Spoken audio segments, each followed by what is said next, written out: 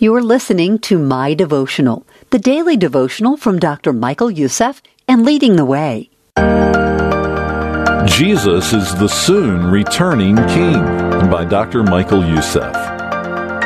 John chapter 14, verse 3 reads, "And if I go and prepare a place for you, I will come back and take you to be with me, that you also may be where I am." In his first advent, Jesus bore the gravity of our sin upon the cross, betrayal, denial, and the just wrath of God in our place.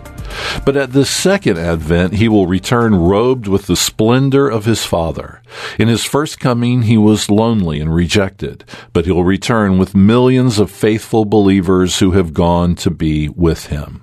In his first advent, Jesus was a man of sorrows, but in his second coming, he will wipe away all our tears. In his first advent, his persecutors slapped him across the face. But in his second advent, his enemies will be made his footstool. On that day, those who love him and celebrate his appearing, who have diligently worked and waited for him, they're going to be filled with unspeakable joy. For the Lord himself will come down from heaven with a loud command, with the voice of the archangel, and with the trumpet call of God. Jesus is returning for his followers, and he wants us to be ready. As he said, "Occupy till I come." He wants us to work diligently for his kingdom until he returns. That means that every relationship we build, every service we offer, every decision we make, every dollar we give is motivated by the desire to honor and glorify Christ. We do this best by focusing on our destination rather than our journey. By keeping heaven in view and Jesus' return continually on our minds, we will avoid getting bogged down in the troubles of this world and remain diligent in the tasks he's given us. Consider Scripture's exhortations to us as we wait for Christ's return. Be patient then, brothers and sisters, until the Lord's coming. James 5:7.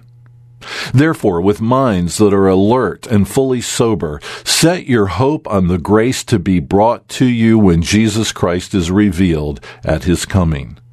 1 Peter 1:13. For Christ was sacrificed once to take away the sins of many, and he will appear a second time, not to bear sin, but to bring salvation to those who are waiting for him. Hebrews 9:28. Are you joyfully anticipating Christ's second advent, or does the thought of his return fill you with fear? You can place your hope in him today, place your life in his hands, and begin focusing on the glorious destination he's preparing for you even now. Let's pray together. Father, may we dwell on our eternal destination so that we might serve you faithfully each day. May we be patient and alert, knowing that the delay of your return springs from your love and desire that all might come to know your salvation that's been offered through Jesus Christ. So help us to share that truth boldly as we await your return. We pray this in the name of Jesus. Amen. To take a deeper dive into today's devotional topic, check the show notes for links to additional resources. And while you're there, subscribe to the My Devotional podcast so you never miss an episode. My Devotional is a ministry of Leading the Way with Dr. Michael Youssef. To learn more, visit ltw.org today.